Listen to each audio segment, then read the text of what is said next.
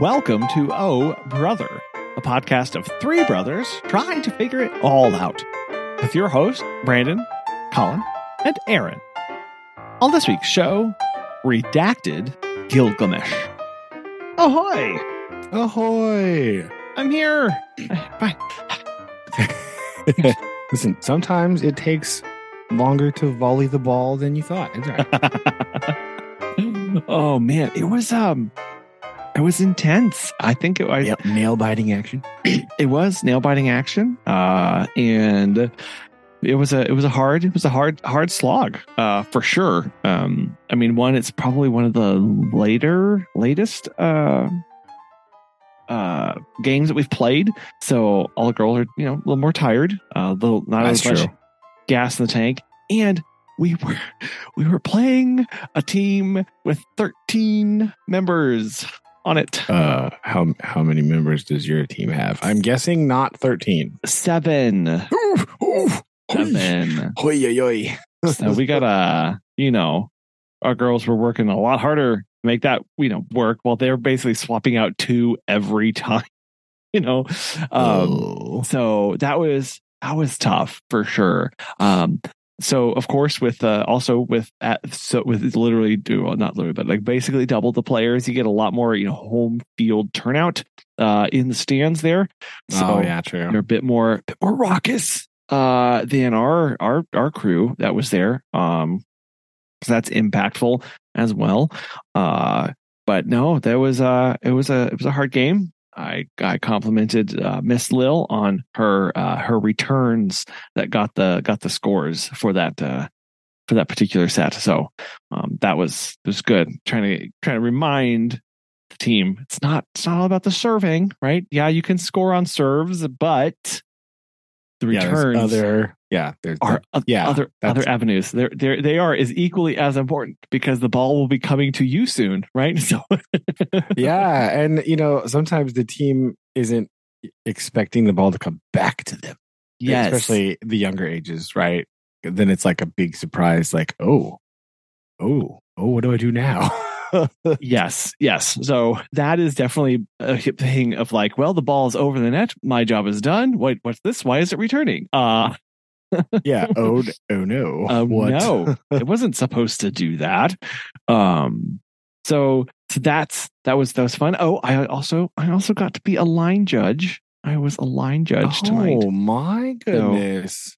So that was fun. One of the coaches came over and was like, hey, does any one of the parents want to be a line judge? It was like radio silence. And I was like, me. So I held up my hand and I said, congratulations. That's basically what you need to do to be a line judge. You pretty much. Hand holdy everything. Yeah. Right? Hand downy thing, right? That's the other thing. Like, I was equally smart. So that's what the signal. Which signal is the correct one, right? Right. Like, so, I don't remember. So hands up is out. Hands down and forward is in. So yes. How could I have forgotten? Exactly. So I was talking to the ref, and she was hilarious, because I was standing there, and she goes, "Oh, are you our line judge?" And I said, "If that's what I said, is that what you need?" And she said, "Yes." And I said, "Great. What do I do?" And she laughed, and she said, "Okay, well, if the ball hits the line or is in, you do the little anything. No, if it's the line or out, it's out, right? So they play if the ball if it touches the line, it's out. Yes, I think, right? So anyway, sure. Anyway, yeah. Anyway, this is why I'm not a line judge. But anyway, and she went. She made the hand gestures of like taking your hands and like throwing them straight out in front of you, down like you're doing straight out in front of you, like at an angle. It's like a 45-degree angle down. 45-degree angle, like a triangle. Yeah. Versus if it's out, you take your arms and you fold them up and try and like touch your shoulders with your hands and keep them flat. Yeah, because you're pointing away from you. Right? That's how I think about it. And then that's what she did. She really exaggerated. She was like in and like bent in to like point into the court. And then she like stood up and did this back arch thing and was like out. Yeah, I'm not doing that. Sorry. And I said, oh, I can't do that. I did that at yoga this morning and my back hurts. And she laughed a lot. And I said, no, like we always bend forward, and she wanted to bend backwards today. And I was not okay with that. And then I said, okay, well, I've got the in and out thing. And I said, what do I do if an angry parent charges over to me because I make a call? And this ref is full, like foot shorter than I am, probably weighs, I don't know, not very much, sopping wet. And she like put out muscle arms and she was like, they're coming through me first, buddy. And I laughed and I said, I'm glad you're there. And she's like, oh, I've handled my fair share of crazy people. And then she was like, man, I wish I had red cards. That'd be fun if I could just have red cards. And I was like, yeah. And I said, wouldn't it? You could become known as the red card ref, and people would tremble at your name that you were coming in refereeing.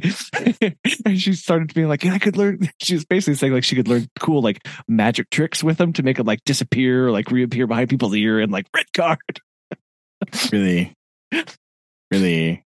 losing the plot here a little bit, I think. Yeah. I don't really know. Yep. And then she had to blow her whistle, and I had to go stand in a corner for the entirety of the game. I had a few moments where, and I at first I was like, so do I only, because I didn't ask these questions, but I was like, so do I only do the hand signals if it's like questionable, or do I always do the hand signal to determine where the ball was in play? Well, don't do it when it's like on the other side. That's not how that works, right? Right. No, it needs to be on my side. Part. Right. But if the ball lands out of bounds by like 14 feet. Oh, no, I don't think you have to. Do I need a signal? I don't know. I didn't ask these questions. So I kind of was like, okay, if it's within like a foot either side, that's what I'll do. I'll make that call then with my little hand signal thingies. And I did. Yeah, I think if it's like 9 feet behind the line, I feel like hand signals are probably extraneous at that point, right? Don't even like, it's clearly out. Just be like, yep. Yep. You don't need me for that one. Good. Yeah, when it hits the side curtain or whatever they had on this thing. So oh yeah.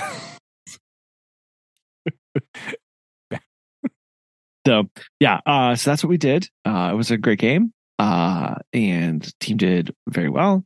So, and we were all very tired returning. Did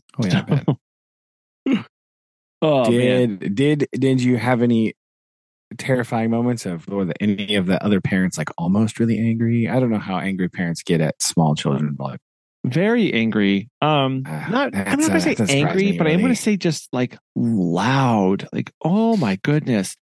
And I was reflecting on this as I was driving home, and I was like, okay, like as a parent, I'm sure it's nice to know that there are like other parents cheering on your kid, but like also they don't need to be cheering louder than me. Like that's a bit much. When another parent is cheering louder than the kid's own parent, or like they're more invested in it, I think you've overstepped your bounds as like person. Or whatever. I don't know. I'm a very loud cheerer, right? But again, it's really weird because like our school, right? So our school, the culture of cheering is like not existent. And it's real weird, right? Growing up, being in like the pet band and like being in all the like Rogersville stuff, right? Like, yeah, loud cheering at all times, right? Like the student section was almost thrown out of a sectionals basketball game one time because they were too loud. Whoopsie daisy. But like, yeah, at my school, like the culture of cheering is like non-existent. So it's real awkward. Sure. Because like I'm cheering and everyone else is just sitting there with their arms crossed staring at things. Like that's not. And I'm just cheering like random things like, yeah, let's go. Right. And like, yeah, there's a difference between being engaged and being like everything is like the be all end all. I told the story of like, maybe I didn't of someone was down some points and the girl came up to score and their parent was like, only 15 more. And I was like, what? That's a bit. What? I know you want to be encouraging, but like, yeah, that's not helpful. So there were some very loud, boisterous I people. feel like just saying like, let's get another one. I feel like that's good. Turning and letting them know that you scored one. Now you need to do that 15 more times, but no pressure. Right? Like that's not helpful. So, but yes, people were not they weren't too bad. It makes it hard the way they were looking to me though, because the way we had to travel to this, and the way the community center was that we were playing in had the setup of all of the bleachers were only on one end. Oh, so weird. You had to look long ways down the court. And so, and the home team was closer. And so all of their serves and their returns were far away from them, and they could not see some of these calls were. Yes. You should have volunteered, suckers. That's what's up. It's just been like, if you really wanted to know, you'd be over here. So, there were a few times where I had to like really signal of like what it was, because people were very invested in whether the return on this game of third and fourth graders was around again. High stakes Olympic volleyball. Now, like that's what girls are having fun. It's whatever. That's fine. Like just and as long as they are the ones being competitive, I have no problem with this. But when it's like, the guy in the back who's like frustrated about how the call went, you're like, no. Oh man. No. We have several of those parents, and they're terrifying to sit by, because you're like, but this is like all of a sudden, this is like not fun for me to watch. Like I can't imagine what the kids playing, or like I don't want to be near this, because it's not enjoyable experience to sit in the bleachers with your negativity about sixth grade sports. Okay, so like, yes, calm down.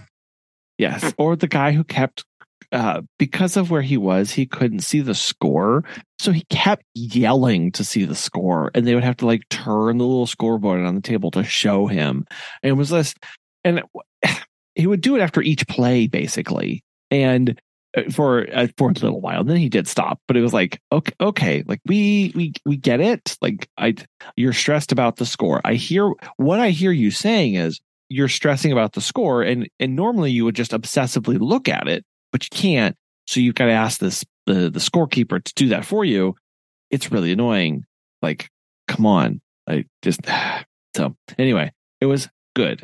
I had a lot of fun. Really had a lot of fun. The team did great. And I think we have one more. We have a tournament this Saturday. So, oh boy, have another one. It'll be our second or third tournament. I don't know. A lot of volleyball up here. That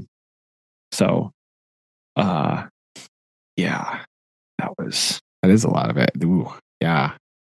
Tournament volleyball. That's rough stuff. Yeah. And it's a nighttime tournament. So like, games. Why are small children playing? Our third and fourth graders playing volleyball? Well, at 9:30 at night. Well, okay, so it's not night. Okay, so I'm going to say nighttime, but that's because I'm an old man. But like, our game tonight started at 6:45 p.m. and it was 30 minutes away for us. So it's a bit when we get done and everything. The tournament starts at 4 p.m. on Saturday. And the last game will be held at 8:00. And I think that's late. But then again, I think that's late. I mean, yeah, like I don't like little kids, that is kind of late, right? Like, right. That's what I'm getting at. Like, sure, I'll get over it, but and I know we're kind of weird because like our kids go to bed at like 7:30, so it's late to do that. So we'll see how the tournament goes. I don't know any of the other teams that are playing, but we'll bring our snacks and a brew coffee, and you can almost actually walk to this one. It's actually kind of nice. So hey, that is nice. So that's good. Yes, I'm very excited about this. But yeah, that was how we finished the night. We started the day with yoga, as I mentioned earlier, which broke me very badly. Oh my gosh. Oh, it's fine. The lady who teaches it used to have a yoga studio here in town, and now she just does these things for people. And my goodness, we did this thing where what did we do? I always like the progression of yoga because it starts up where you're standing, and then throughout you just like get lower and lower to the ground before you fall asleep at the very end. That's my favorite kind. And this we had to lay on our stomachs. Okay, so we lay on our stomachs. All right. So if you lay out, it's flat on your stomach, put your hands out like a T. Then you were supposed to take like your left arm and put your left hand under your left shoulder, and then push over to kind of roll yourself over and bring your leg over with it so that you are stretching out your right shoulder, right? Can you imagine that? Of laying flat and then leaving your right hand and arm extended straight, rolling over onto your shoulder and stretching it from that way. We did that a lot. And that hurt quite a bit. I'm not gonna lie, I'm having a little bit of trouble visualizing that one, but it's fine. It's okay. Well, okay, it's okay. So you're lying flat. Imagine your face first down on the ground. Yes. And you place your arms out as a T. Okay. Leaving. Oh. Okay. Yes. Okay. Now, if you imagine that, take your left hand and slide it under your left shoulder. So you kind of scrunch your arm up. And then you're going to do a one-arm push-up. And you're going to push that shoulder up. Your left shoulder is going to rise. Your right shoulder is going to push into the ground. And you're going to stretch your arm back and around. I started to do that. And the person leading it was like, oh no, Colin, you have to stretch your, do something with your arm. I was like, yeah, I would if I could, but I can't. This is as much as I got, man. That's all there is. So she came over and she put a little foam block under my head so I wouldn't have to strain my neck so bad to make this work. And I was like, this is nice. And then we did this thing. We work about flexibility in our hands and our arms. And, imagine you go down into a plank or, cat cow or it's called table where you're on your hands and knees basically with your back flat. Okay. Yes, I know that. Okay, imagine that. And usually your fingertips are pointing away from you, like you're in their normal hand position. We did these with our hands inverted. So we twisted our hands so that our fingertips were pointing back to our knees. No, sorry. And Megan's on my right, and she looks over and she goes, "No, point your fingers backwards." And I was like, "I cannot." They don't go that way. They kind of go out to the side and stop. So this is what I'm doing right now.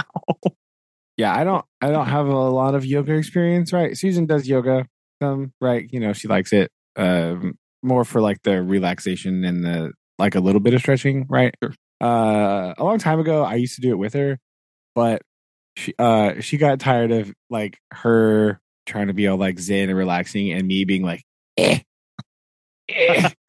no, like I was like, this is beneficial for one of us only, and it isn't me. Yeah. So like, I'm gonna go. I'm gonna go leave you to it and let you do your relaxing. I'm gonna go hide. Yeah.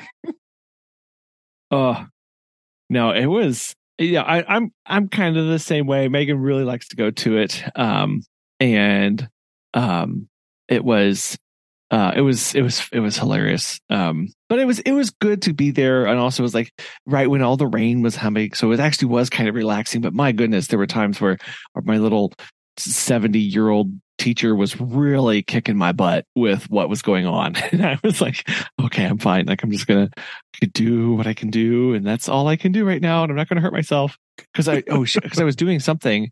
And she was like, "Oh, you need to straighten that out." And I was like, "No, that hurts." And she goes, "Is it stabbing or something kind of pain?" And I was like, "No." And she goes, "Oh, so it's just kind of discomfort." And I was like, "Well, it's not just discomfort. I don't like it." And she's like, "No, we can deal with that." And I was like, "No, but this is me. I don't like being discomfortable like that." Yeah. Like, no. We don't need to worry about that much. It's fine. I don't want to Oh, yeah. That's no. So anyway, that's what we started off the day with, and I'm still here. That was literally 12 hours ago, and I'm still recovering. That's what I would do that would be me. Like definitely 100% because I can't. I cannot. I probably need to because I do have those days where I like wake up in the morning and I have laid in like the most confusing position and my shoulders just like, nope. I'm just going to be stuck here for a little bit. I'm not going to move at all. Thank you very much. Yeah. Oh, there was a lot of stuff, and the whole the whole theme was to find glimmers in your life. And I forget what she said. Glimmers were a glimmer was something that gave you hope or like inspired you, or you discovered something new that you were capable of. And I was like, I don't. A glimmer is maybe just a whole new realm of pain that I'm finding out right now. I discovered right now that my shoulders are very inflexible. Like that's what I've learned today. So what a weird word to latch onto and to make you think. Right? I feel like that happens a lot though. People like cabbage onto like a very specific word, but then they say it in some sort of context that just confuses me. Right? Oh. When people say phrases like that, like find your glimmer, like no, stop speaking to me, please. I can't. Yes. Well, that's like have you heard of spoon? Have you heard of spoons? I eat with spoons. Yes, okay. I have heard of spoons. I know. Spoon. I know. Do you know the Spoon Man? Right. Okay. Do you know? No. No. Feel the rhythm while you can. Feel the rhythm while you can. No, spoons. Spoons is one of those words that are meant to be like, how many spoonfuls of energy do you have in a given day? And I've never heard this before. Yeah. This and sounds like something weird teachers would say, and I'm afraid I don't want. I'm okay. So I'm including the Wikipedia article for spoon theory. No, not spoon theory. Spoon theory. Spoon theory. It's a metaphor describing the amount of physical and or mental energy that a person has available for daily tasks and activities, and how it can become limited. So basically, what people do is like getting out of bed is one spoon worth. Okay, wait a minute. Versus like going shopping is 4 spoons. I feel like that ratio is a problem. Okay, like I'm not gonna like poo-poo anybody who, because there's we never want to get out of bed every day. But if the act of getting out of bed is a whole spoon of energy, I feel like the ranking system for this is going to be like, what's the point? Like, I feel like a spoon is too small a measurement because you'd be like, what was going to work out in the park with your friend today? Like, it was about 17 spoons. Like, what? Why would you even say that sentence? Mm-hmm. I don't. It's so weird. It's, I think specifically people, it's focused around mostly like daily tasks of like to describe. I think the origins of it came from people with like chronic illnesses or that's what I was saying. That's why I didn't want to poo-poo anybody. No. Like clinically depressed people, right? Yeah. This is like it does take a whole lot to get out of bed, right? I'm not saying it doesn't. Oh no. But I'm just saying for like normal, like everyday vernacular, I feel like the spoon is a weird measurement. It is weird. It is weird. Like, if you have a good day, or you're like, oh, today was like a teaspoon, right? Like, because that's where my brain goes of like, so how many spoons equal a cup of energy, or like, how do I like, what's the? But no, it's yeah. Is there a scale? Is it like a kitchen measuring system? Yeah, like pinch, dash, quarter teaspoon. Like what is happening? tablespoon. Like, I don't understand. Right. And people will have different like a smidge spoons, right? spoons allocated to different activities. So they'll have, especially for people who are on the are on the spectrum, they'll say like sensory spoons are a big thing for them because they are able to describe how a better way of communicating, like how overloaded they can get in a particular situation of like, you want me to go to a party? Oh, well, I only have like 2 sensory spoons and 1 social spoon left. So I don't know if I want to expend that spoon on it. It kind of gives them some idea of currency as opposed to just energy levels. I guess so. Which, I mean, but I have one. Like, how tired are you? 1 neutron star full of spoonful, right? But this gets to the.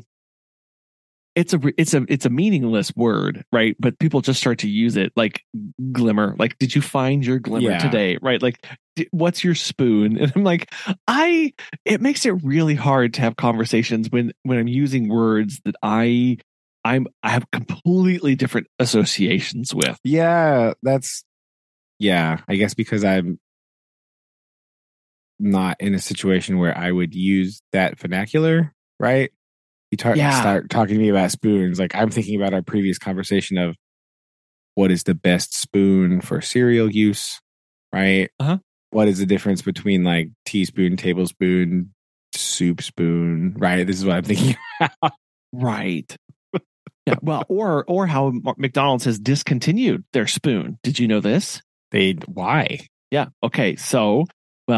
The McFlurry spoon? The McFlurry spoon. Oh, is it because their McFlurry machine never works and they're just like, just forget it? Well, no, it's because it's too many single-use plastics. Because but see, here's the thing. But the whole reason they did it in the first place was for sanitary reasons, so they didn't have to continually clean things. Well, and also it's faster, right? Because they don't have to. Because if you were trying to literally just throw handfuls of McFlurries out a window nonstop, you don't have time to clean. You don't.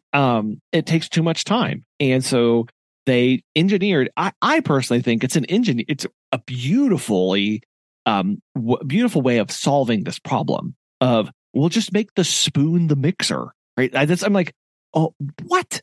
That's amazing. And so, yes, they are getting rid of the spoon and they are going back to cleaning the mixers. And instead, you will get one of their ridiculously flimsy and terrible other plastic spoons. That's weird. It also sort of goes into what we talked about a while back, is that McDonald's is losing its role in the universe, right? Like, they think they're some sort of like actual restaurant, and not like a fast food burger place. Yeah. Which is what you are, right? Like, I feel like that's not the job, right? Like, you're not an actual restaurant. McDonald's don't have wait staff or like a maitre d'. I listened to a very interesting conversation the other day on I was watching some sort of video, right? Because I've fallen into the rabbit hole of like cooking videos on YouTube, right? Because I want to like become better at making food, right? Okay. Side note: the pizza I made yesterday, the best one yet. Oh, it was good. Well, this brings up a whole other side discussion about what we're doing over the Thanksgiving where we're all together and how. Oh yeah, true. So anyway, well, we can come back to that in a minute. Yeah. But they were talking about it was like 2 chefs, like the actual chefs, and they like work in restaurants in like New York and stuff, and they like own restaurants and all that stuff. But they're talking about how one of them was talking about how the word restaurant, they were like responding to something somebody said, how the word restaurant in the United States is used sort of wrong, because like like every place is not a restaurant. You know what I mean? Like in like Europe, he was saying specifically France, obviously, but like you don't, like, restaurant carries a very specific connotation of like wait staff, front of house, like maitre d', right? Like that is that's what a restaurant is. Like it's a high level Yes. thing, right? Like high levels of service, and like it's this very specific connotation. Where in like the United States, like everyone just says restaurant for everything, but like in Europe or France, it would that's actually like a bistro, or like he listed off this like big many words that I've never heard before, and like some other things. I don't remember exactly, like, you know, like a smaller thing just has like a few food items, and it's like sit down and there's like no wait staff, and they just like you just grab your food off the counter. Like that's called something else, right? Like everything has like a specific name. You know what I mean? Like again, like a bistro or like a pub or like a, you know, whatever, like a cafe. That's like a cafe and a bistro, technically different, right? I don't remember what he said the difference was, but like technically that's a different thing with different expectations, right? Because in like, you know, with different levels of food and that kind of stuff. So they were talking about how like the restaurant experience is like the top, the tippity top thing, where it's like you know, your nice tablecloths and your full size, you know, everything, like lots of different back of house people and like all this stuff. And like everybody's highly trained, and like that's like all they do is they've worked in the service industry for years, right? And that's like the best experience you can get. Whereas like the bistro is just like, you know, some people that are like starting out in a restaurant. He was also talking about how like, I think the reason they started talking about this, they were talking about the culture of tipping, right, in the US. I think that's what they're talking about. Anyway, because he was saying like, yeah, you know, tipping comes with like an expectation of service. Like you should tip when your service is really good. And in like other countries, that's what it's based on. Like you can't just walk into a restaurant and get a job. Like they're going to ask you like, what else have you done? Like you can say, oh, I was a, you know, a bus person here, and I worked in this cafe and I did this job. And you like, they won't hire you to work at certain places if you don't have any experience in any other like restaurant-y thing, right? You can't just like go in and become the maitre d', right? That doesn't, that's not how that works. Yeah. It's a different, it is a whole career, right? Yeah. In a very, very respectable one in many other cultures and places. Yeah. But I just thought that was like an interesting, that just made me think of that whenever we're talking about how McDonald's is like, oh yes, we are a restaurant and we're doing this. No. No, you're like a fast food place or like a diner almost, right? Like, so stop charging me so much for your hamburgers and just clean your machines. That's all I want you to do. Bring back the self-serve refills and soda fountains, because those are going away. That's a terrible idea. Okay, we made so much advancement into those. Like we had all the cool ones where it was like one button and you could mix all the different flavors and choose all that stuff. And they're like, no, that technology not for you anymore. Bye. Yeah. And I guess part of that, I mean, that's like again, right now people they're just like not going into the restaurant. You know what I mean? Into the establishment. See, I messed up. They're not going into the eatery, you know? And so like, but even though that's like a right now thing, that's still like a little bit of post-COVID thing. People are apparently willing to pay like a whole lot extra to have just random strangers deliver their food. I don't no, thank you. Right. Like, I don't know why you do that, but whatever. Especially McDonald's, like just get it. It's already. Well, they already have a drive-through. Okay, like it's fine. How people can take the McDonald's and then like add the upcharge for Uber Eats and then also tip $7 on top of it. I'm like, it was just a Big Mac and now it cost you $34. Like, yeah, it's not even really worth the like whatever a Big Mac is now, right? Like it's not. It's not even that good. It's not really even worth that much money. Like the cost. I mean, that's why McDonald's is struggling, right? Because the cost benefit is not there anymore. Because like you would go there and eat for like cheap. You could eat like relatively a large amount of food for like no money, and now you're eating like kind of some food for a lot of money. Like that's not really a good ratio to have. You know what I mean? Like that's not what I want as a customer. Nope. You know, not at all. but again, like I don't know. Like I haven't eaten at McDonald's in a very long time. Not just because of that stuff annoys me, but like, you know, trying to make sure my cholesterol isn't 9,000. Bleh. You know. But like, it's working, I guess. I had to go do my wellness checkup for work, and they're like, your cholesterol levels are excellent. Excuse you? Can you say that again, please? That is not a phrase that's ever been said to me before. I just need you to repeat that so I can let that soak in. I don't know. Ta-da! Like, I need you to really highlight that part of the piece of paper, please. Because Let's say that again. Let's say that again. I was confused. So, but yeah, that's yay. Yes. Yeah. All that to say,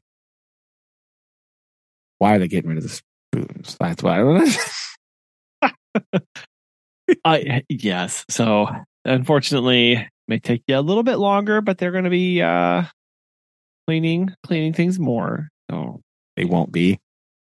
They will not be, right? There's one thing I remember from working in a restaurant. Minimum wage people don't want to clean random stuff. They don't. So, I mean, and like you're already doing some other things, and you're like, I'm getting paid no dollars, so I'll get to it later. Like it's just yeah, and it is I understand. It's priorities and trying to get people to care is hard, and it's okay. It's okay. Oh. So what's new in your end of the world? Well, parent teacher conferences tomorrow. Yay. Huzzah! So excited. I love them. Woohoo. Not really. So we'll do that. That's tomorrow. So I just have to be at school for 8,000 hours tomorrow. Feels like. That's pretty much it, right? Like end of the quarter happened. Trying to get some stuff done. Trying to do lab today. Viscosity lab. Ooh. Oh, important viscosity lab results, actually. Okay. So my viscosity lab is in order to test viscosity, we could use like a Zahn cup and like, time different liquids and then calculate viscosities based on our time, right? We could do that, which is like how you really measure viscosity. Or what you could do is you get 6 condiments and you put them on a board and you race them to the bottom of an inclined plane.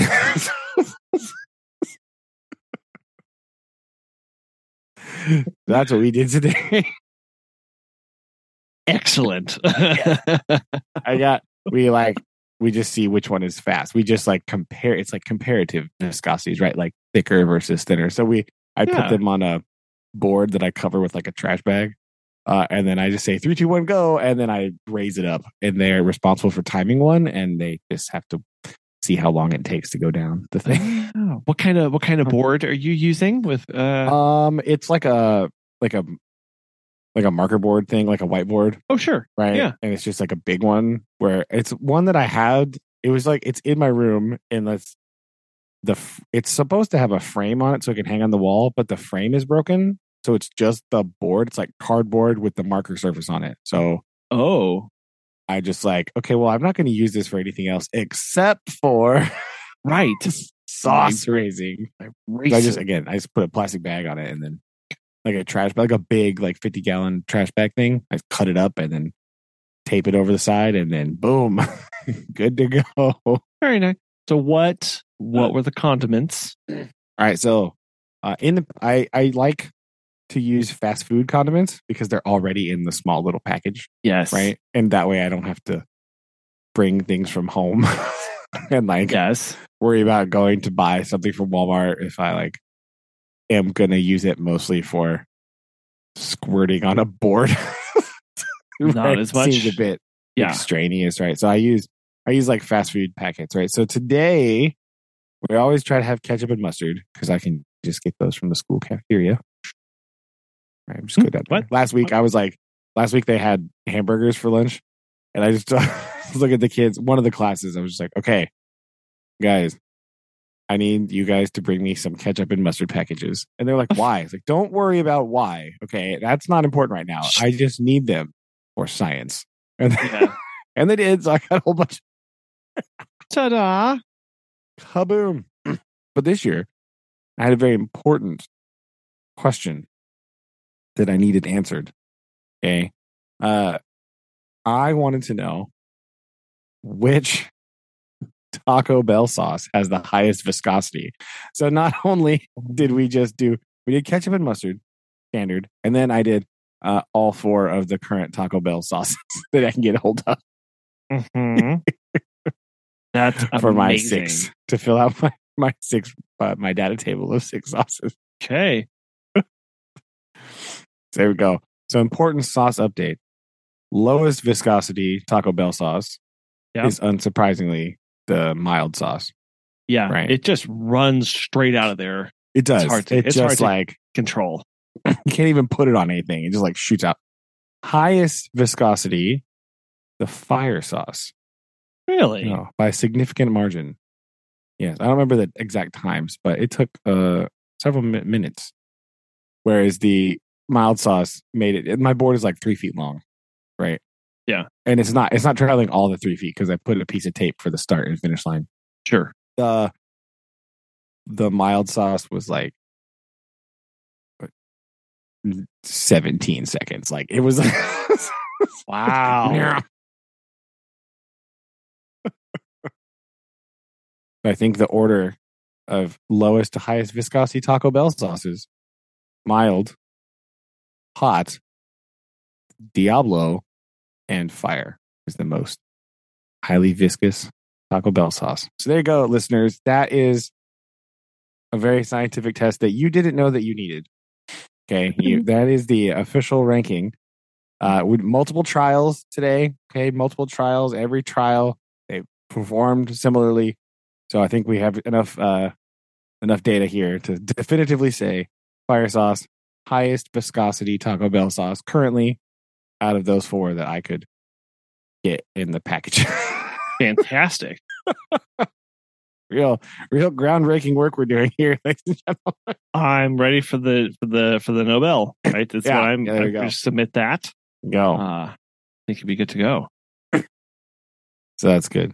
An establishment that knows its place, right? Because I just went in after school and I was like, "Hey, I just need a burrito," and then I just went over to the sauce table and like flung a whole bunch in my bag and left. Like, but that burrito only cost me $1. So guys, come on. What kind of burrito? Did you get just bean burrito or? Oh yeah, just the bean one. Yeah, I just needed something. I needed an excuse to go in and get sauce. Right, I didn't want to just like walk in and take sauce without buying anything. I thought that would be kind of weird, right? That'd be a little suspect. So I just went in and got that, and then kind of loaded up my sauce. I have some sauce at home already because, like, when you go to Taco Bell, sometimes when you ask for sauce, the drive-through person will give you like 3 sauces, or the only other option is they just plunge their hand into a large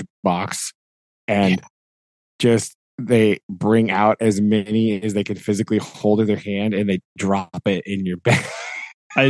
Those so people you have not enough sauce or so much sauce that you don't need to ask for sauce again for like a month, right? Like there's and those are the people you hope they're getting a raise because they are doing God's work.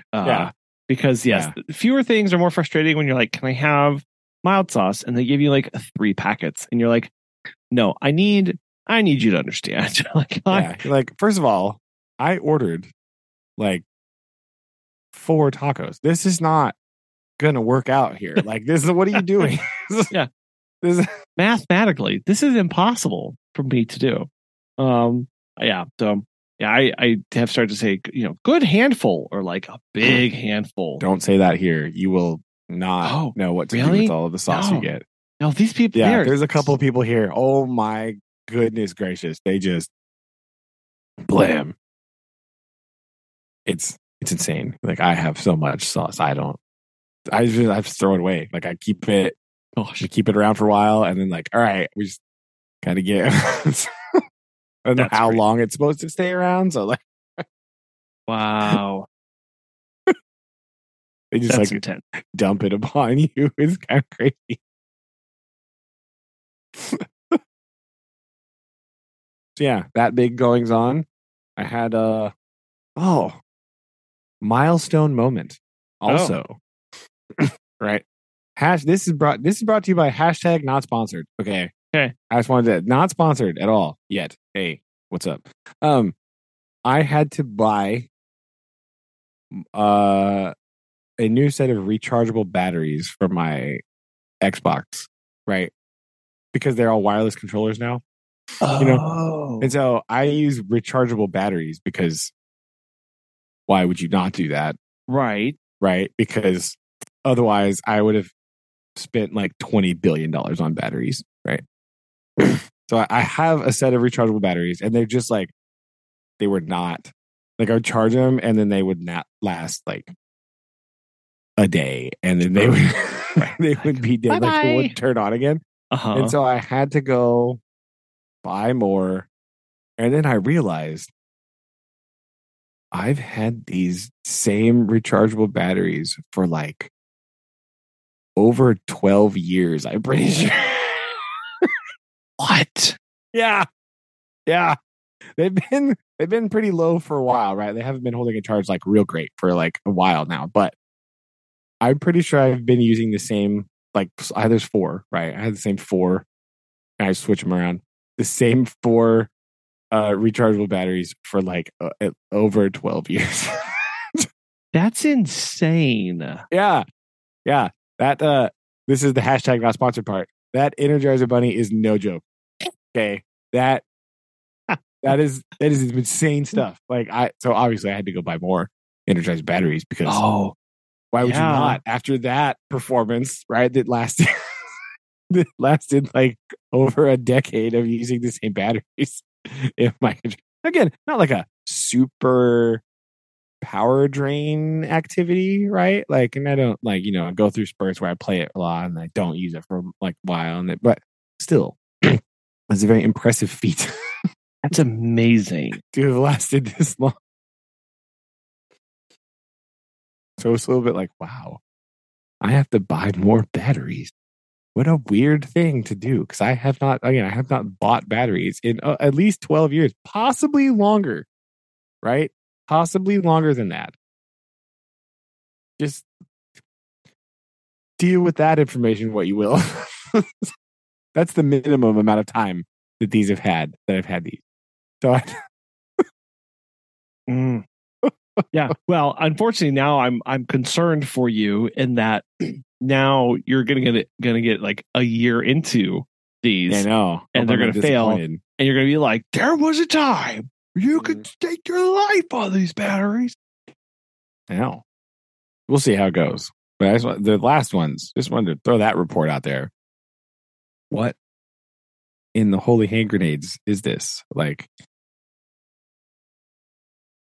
I holy power cables, Batman. I cannot believe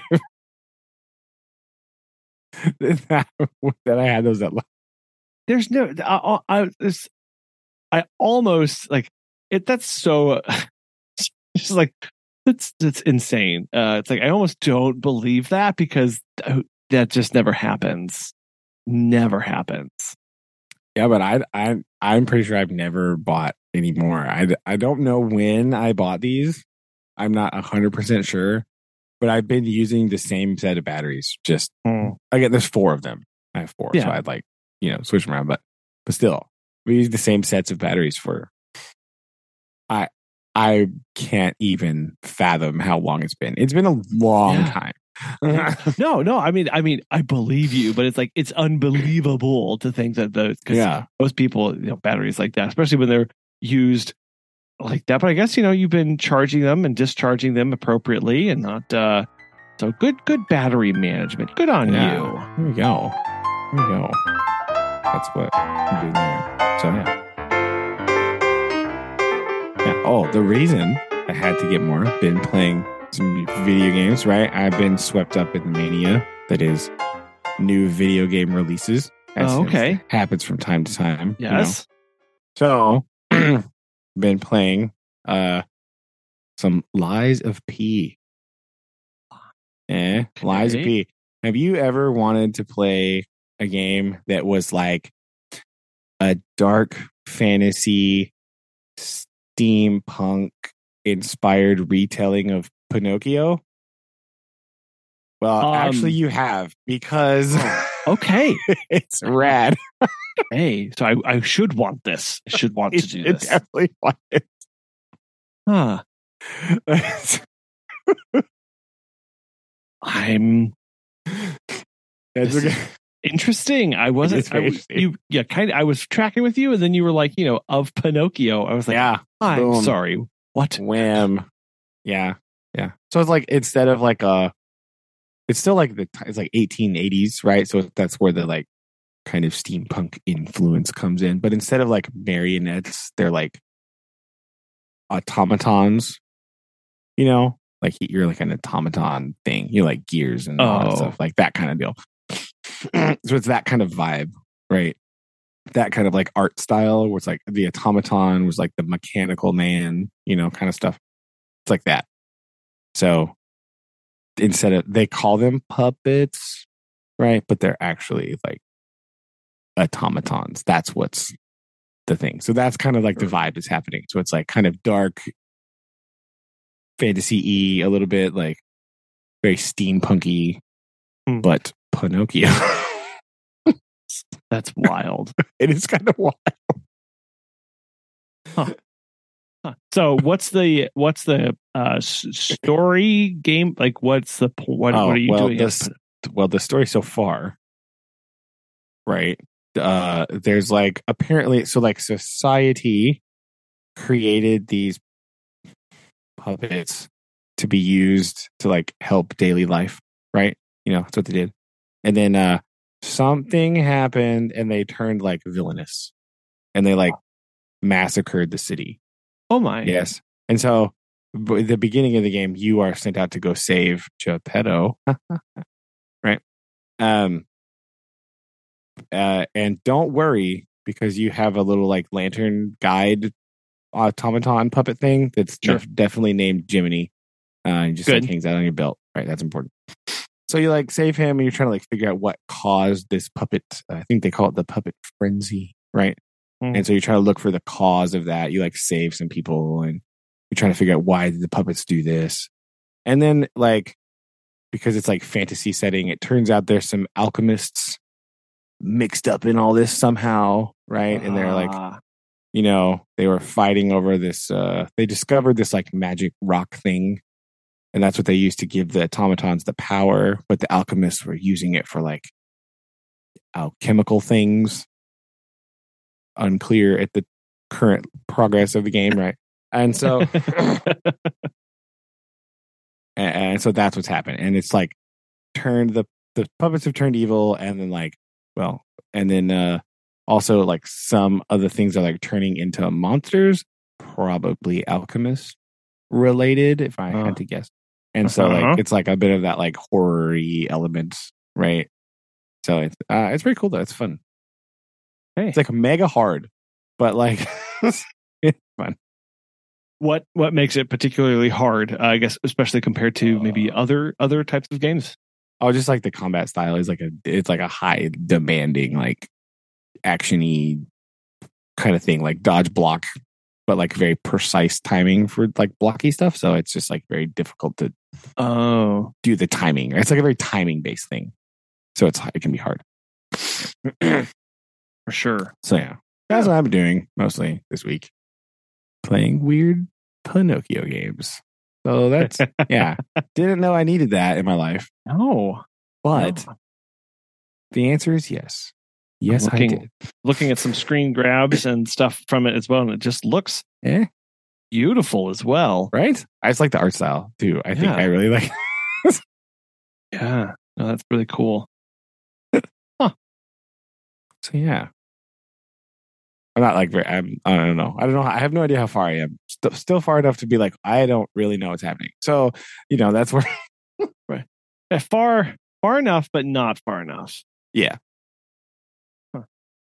Well, I will look forward to more updates on that as you go through. Yeah, let you know. That's pretty much it. Huh?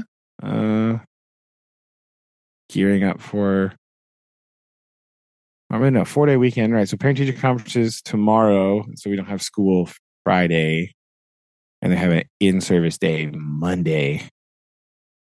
Yay! I don't know. Well, what are you going to be in servicing in service of? I don't have the schedule yet, but I think the elementary is still theming all of their in-service days off of the reading instruction.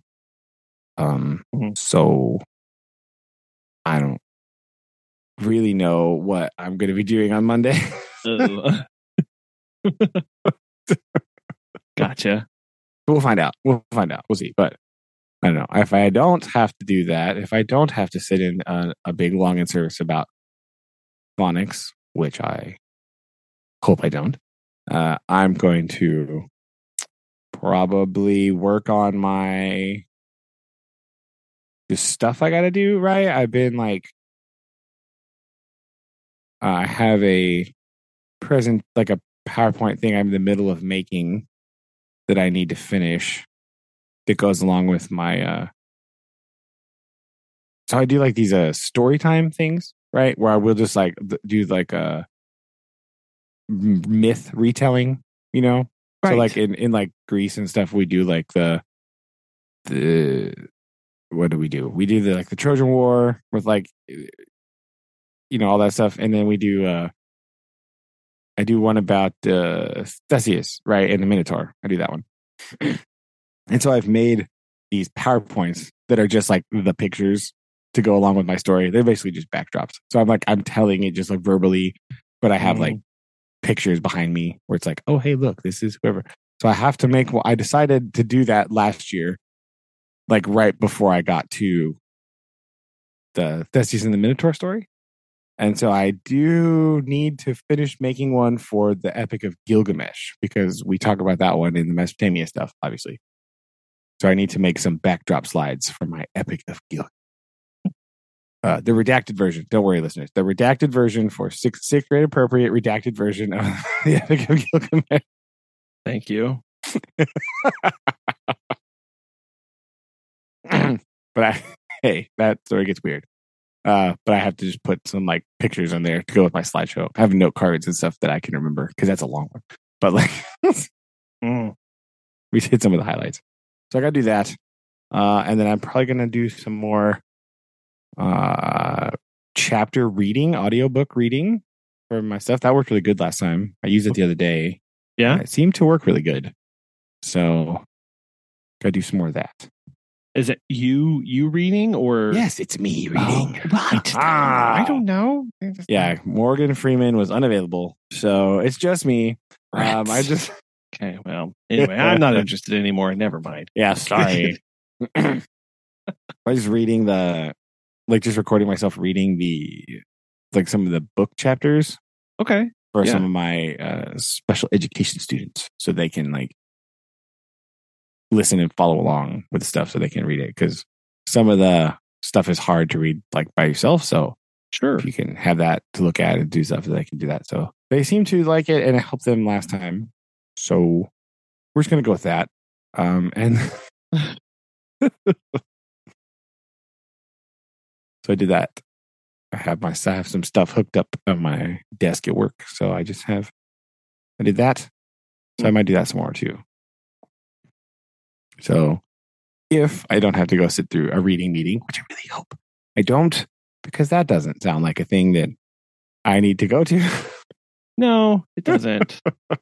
Say, I can't go to your reading meeting. I have to go reading right now. Yeah. Bye. Oh no. Whoopsies. So we'll see. But again, I don't have an agenda, so I don't know what the plan is. Gotcha. So I don't know. I hope I get the agenda before Sunday night. That would be real nice. I would not like it for it to be. It's probably fine. It might be wishful thinking, but I hope it's not Sunday. Our administration has gotten into a real bad habit of like emailing like really important information like at 7:30 at night to people. Oh, what? That's just like I got an email the other day about something, and it was definitely sent at like it was on Saturday. It was last Saturday, and I got an email at like 7:20, and I don't read my email at home. That's not what home is for. But one of my fellow teachers emailed me or texted me and said, "You see that?" I was like, see what? What are you talking about? Please send screenshots. I don't know what's happening. So I don't know why they do this, right? I think they just like take it for granted that people use like their school email on their phones. Right? Oh, right. And so like I think they just take for granted that people do that. And they'll just like send out stuff like all the time, which is weird because you can schedule an email to go out later. Yeah. You can schedule it. Even if you're thinking about it right now, you could schedule that for tomorrow. You know, like it's really kind of weird that they do that. And I don't put my work email on my phone, right? Because no, I don't want to do that. So like I don't do it. And so every once in a while I have no idea. I like get to work and there's like these weird emails that like showed up at like over the weekend from the admin. And you're like, that is not how this works. Okay. I don't know. Again, this is one of those things where I'm very pedantic about this, but if they're going to harp about, you better make sure that you're at school between this time and this time because those are your contracted hours. Oh, right. You better believe I'm not reading and responding to your email at 8:30 at night. That's not what. No. Okay. Like we all know teachers are doing things outside of hours anyway. Reading weird emails is not going to be on the list of things that I do. No. Right? And that definitely is one of those, you're right, of, well, they know everybody does it anyway. Everyone's on their phone anyway. So they're just going to go ahead and send it because they know you're going to get it. And it's so wrong. So wrong. And unfortunately, right? Like, it's very effective because they get responses, I'm sure. Right. And people are on their phones all the time. Yeah. Yeah. It's real weird. Like, I don't really know like when this started happening, but it's been happening like a lot more. Like just a lot of weird emails like being not, and you know, some of them are important, some of them are just not. Right? But if you're, you know, it's still like 6:30 at night and you're just I got these emails in my inbox the next day and they're marked like after school was over. Like, why would you do that? Right? Like, I mean, office courtesy would dictate that you schedule that email to be sent the following morning at like 8:00. Right? Because you know for sure everyone's going to be at school at 8:00. Right? Because we have to be there at like 7:40, 7:45, something like that. So you should schedule your emails to show up then. If you're working and you're like doing stuff, good, that's fine. You do that, whatever. But you don't expect me to have it like read and ready to go. I got one last night. There was one last night on my inbox. Something that had to be done today. And they sent it at like 5:30 yesterday. Like, what? What are you doing? What is that? Nope. It's so weird. And I understand people. I understand people work different hours, but like for us, like I will tell my staff, Megan and I work weird hours. We process stuff. We'll try to send them the next day. But if you get an email or you get a message in Slack at 11:30 at night, that's just us processing stuff, and you get to it the next day. But don't stress out. But that may happen. But I'm telling them in advance, and I'm telling them what to do with that when they get it at 11:30 at night. Yeah, leave it for tomorrow. Yes, exactly. It's not necessary for you to get to it all. Yeah, it's just real weird. I don't know. I feel like we need to have an in-service day about email etiquette. I think that would be good for just everybody in general, right? Do you really want to sit in that meeting? Do you really want to sit? Again, this is a meeting that should take 20 minutes. I would gladly sit in this meeting for 20 minutes if it will make people send better emails, right? If you're going to send an email to the whole staff, use the subject line. Maybe that would be good. Maybe that would be something useful that you want to do. Maybe if you're going to send an email to the whole staff about something just kind of innocuous, don't put it in all caps, right? Don't do that. If you're you're gonna do this, format your email in some way that makes sense, right? Mm-hmm. I know that I don't need to do the whole you remember learning about the 90 different types of memo, right? Remember that? Oh yes. Right. Yeah. Maybe we don't need that, but fantastic. Up the paragraph spaces would be good, right? Categorizing things in paragraphs when you're going to tell me 3 different things, give me 3 different paragraphs, that would be good instead of having to be where? Because, it happens to be a lot where someone will be like, well, I put that in an email. You're like, what, you did? Yeah. Where is that? I read that email for sure. And I don't know where that is. So, or having your email be so incredibly long and dense, full of information. Again, not separated with paragraphs or even, headings. If it's going to be real long, a heading would be nice. That'd be good. You're really asking a lot. Why? I know, right? That would be good. But, I feel like sometimes they just think about something and then key it up and then fire it off. And you're like, well, this should have had some thought. It's real weird getting an email from a bunch of teachers and there's spelling errors. Oh, right. Huh. I mean, I'm not the best speller in the world, but Google highlights it for me. Or just a quick read through or something here. Let's add a little bit of let's pause, right? Reread what you typed before you send it. Yeah. Right? Because you do that thing where you put is blah blah blah, and you don't see it because your brain automatically deletes the word because it knows it's not necessary, and you're if you just type it and then send it, you're just getting a bunch of weird stuff that doesn't make sense or it's vague because we always get an email and then we'll go, do you understand what that meant? Oh no. Yeah. Huh. Now I gotta send a follow-up email for clarification, and then someone gets mad because they told me I didn't read it. No. I did read it. And therein lies the problem because you didn't write it correctly. Yes. Our software that we use in our company allows our clients to go in and edit their own information, which is both a curse and a blessing. It's wonderful that the onus is on them to make sure that it's right, so that if something doesn't, if we feed 2 cups instead of a cup and a half, it wasn't me that wrote it down wrong. It was the client who didn't update it. So it's nice in that respect.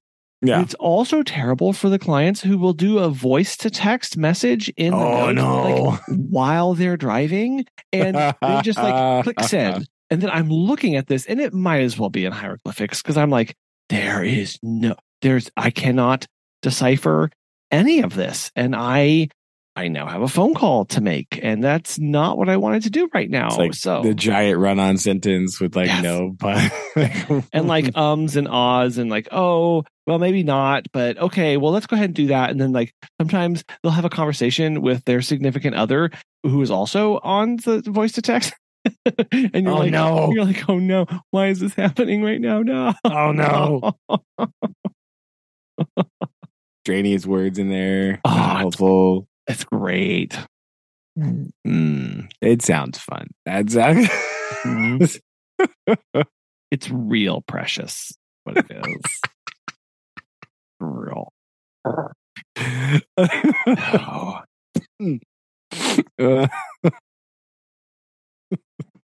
We're going through a business thing where each day is like a challenge for what you should do in your business, and we just finished with the mission, vision, and values of what we want our company to be. And that does not sound exciting at all. I'm not gonna lie. That sounds almost as exciting as 4 hours of phonics PD, right? That doesn't right.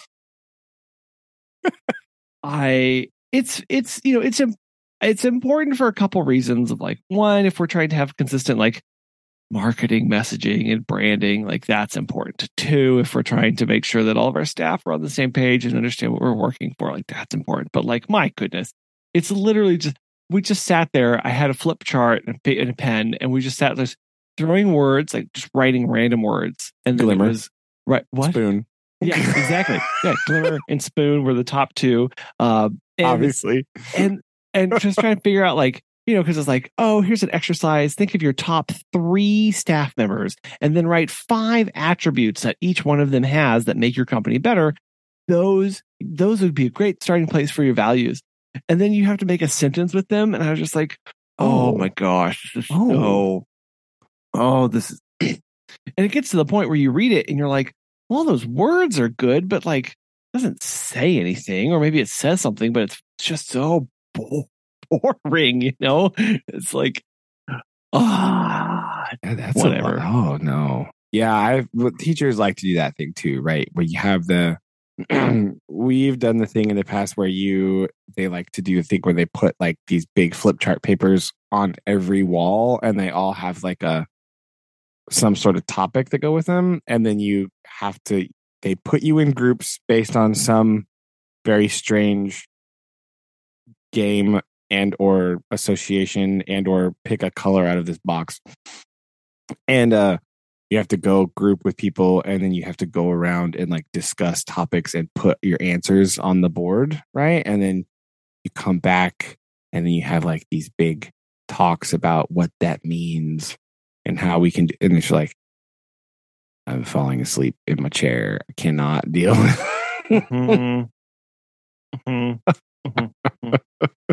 Yeah. And I mean, it's me writing everything. So my handwriting is terrible, and I'm misspelling things left and right. And Megan's like, what does that say? I'm like, it's just the thing. It says, foster. That's what we want to foster partnerships to equip, thing. I was like, oh my gosh, this is going places. That's for sure. I mean, it's a brainstorming activity. You don't worry about spelling and brainstorming activity. That's like the number one thing about brainstorming. You just write things, right? You don't care about spelling, Well, except if you're trying to, yes and somebody, you have to know what you're yesing to make an and. Like you have to be able to read the word. Yes and somebody, right? It's brainstorming. You need to calm down. Teachers are also very bad about this, right? Like we know these things intrinsically, right? We know that like I know, like I tell my kids, like I don't really care. They're like, well, because I don't want to answer the question 800,000 times a day. How do you spell this? Like, I don't. Just do it. Just write down. I'm not interested in that. I'm not a spelling teacher. I want you to put your thoughts on this paper. Get them out fast. Boom. But like, if like, there's no worse place to be than in like a room full of only teachers, right? It's like the most pedantic place in the universe, right? Like full of like, you just like correct each other's grammar and be like, well, that's not spelled right. Like, I don't care. That's not the point here. We're focusing on the wrong thing. Stop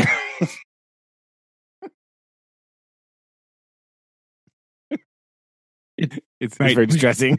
Right. We just need to keep moving. Yeah. Like, don't talk to your kids like this, please. That's not going to help them. Please tell me you're not doing that to children. Please don't do. But yeah.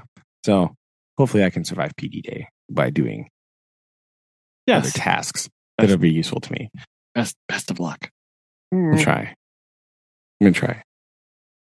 Also, right, just another side tangent here. I don't know what is happening this fall, right? But there are currently 4 crickets on the wall of my room right now, and I don't know why.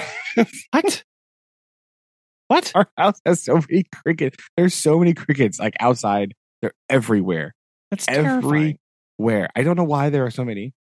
Like normally we have some in the house, right? I don't know if it's because it's like way dry, they want something, but like they're all over this stinking place. And I don't know why there are currently 4 crickets just on my wall. I just looked over and was like, what the heck? I didn't know it was, apparently it's cricket season. October is apparently cricket season. If you didn't know, that's what. Okay. Put this on my calendar. Maybe MDC will get a tag for that for next year. Yeah, maybe I can do something with this. This is very weird. I mean, are they big? Are they small? Are they medium size?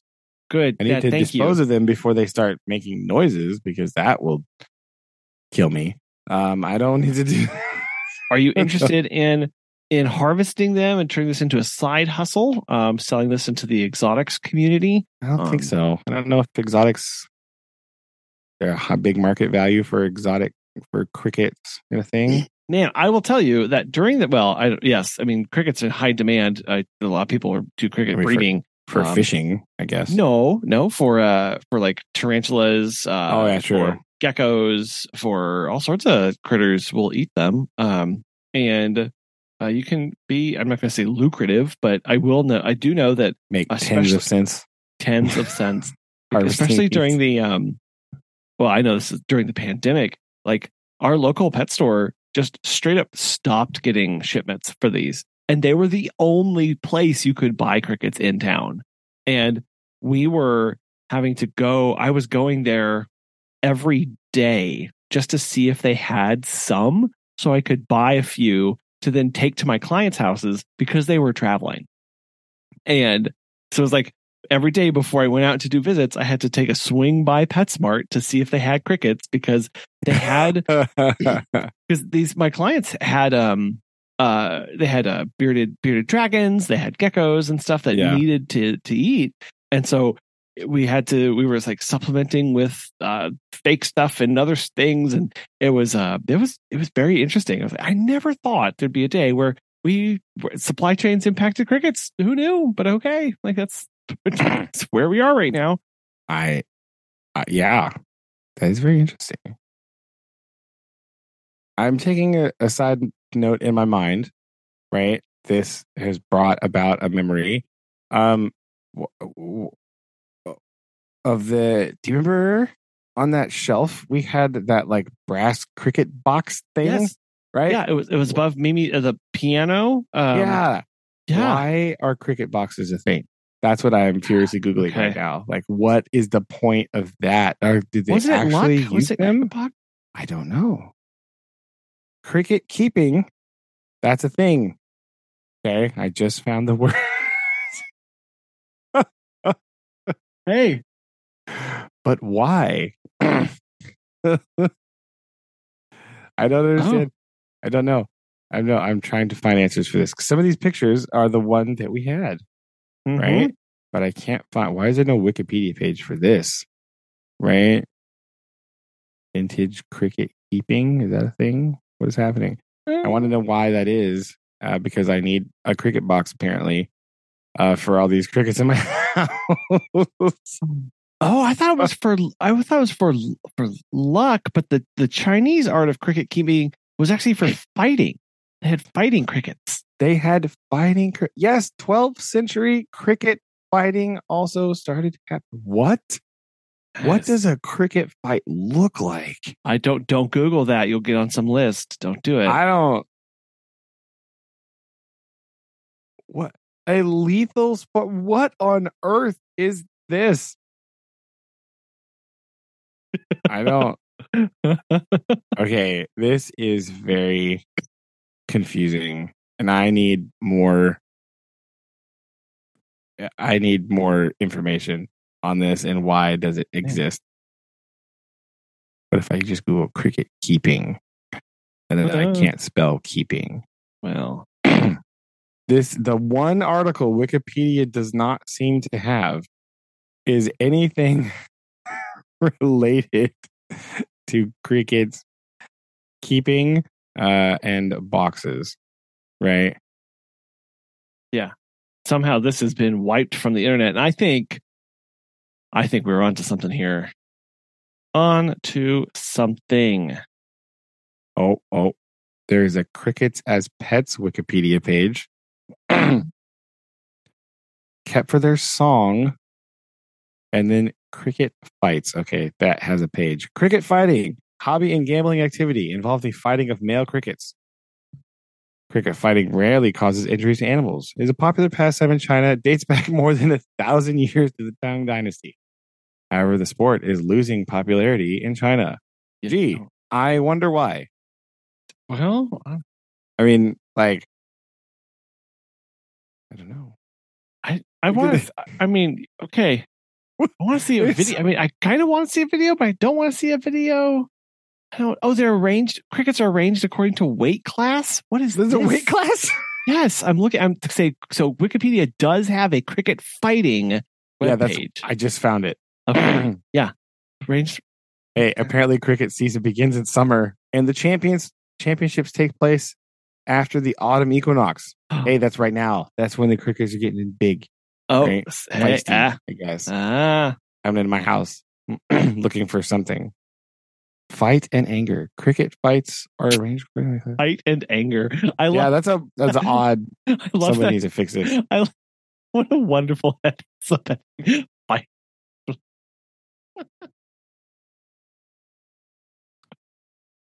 Oh my goodness.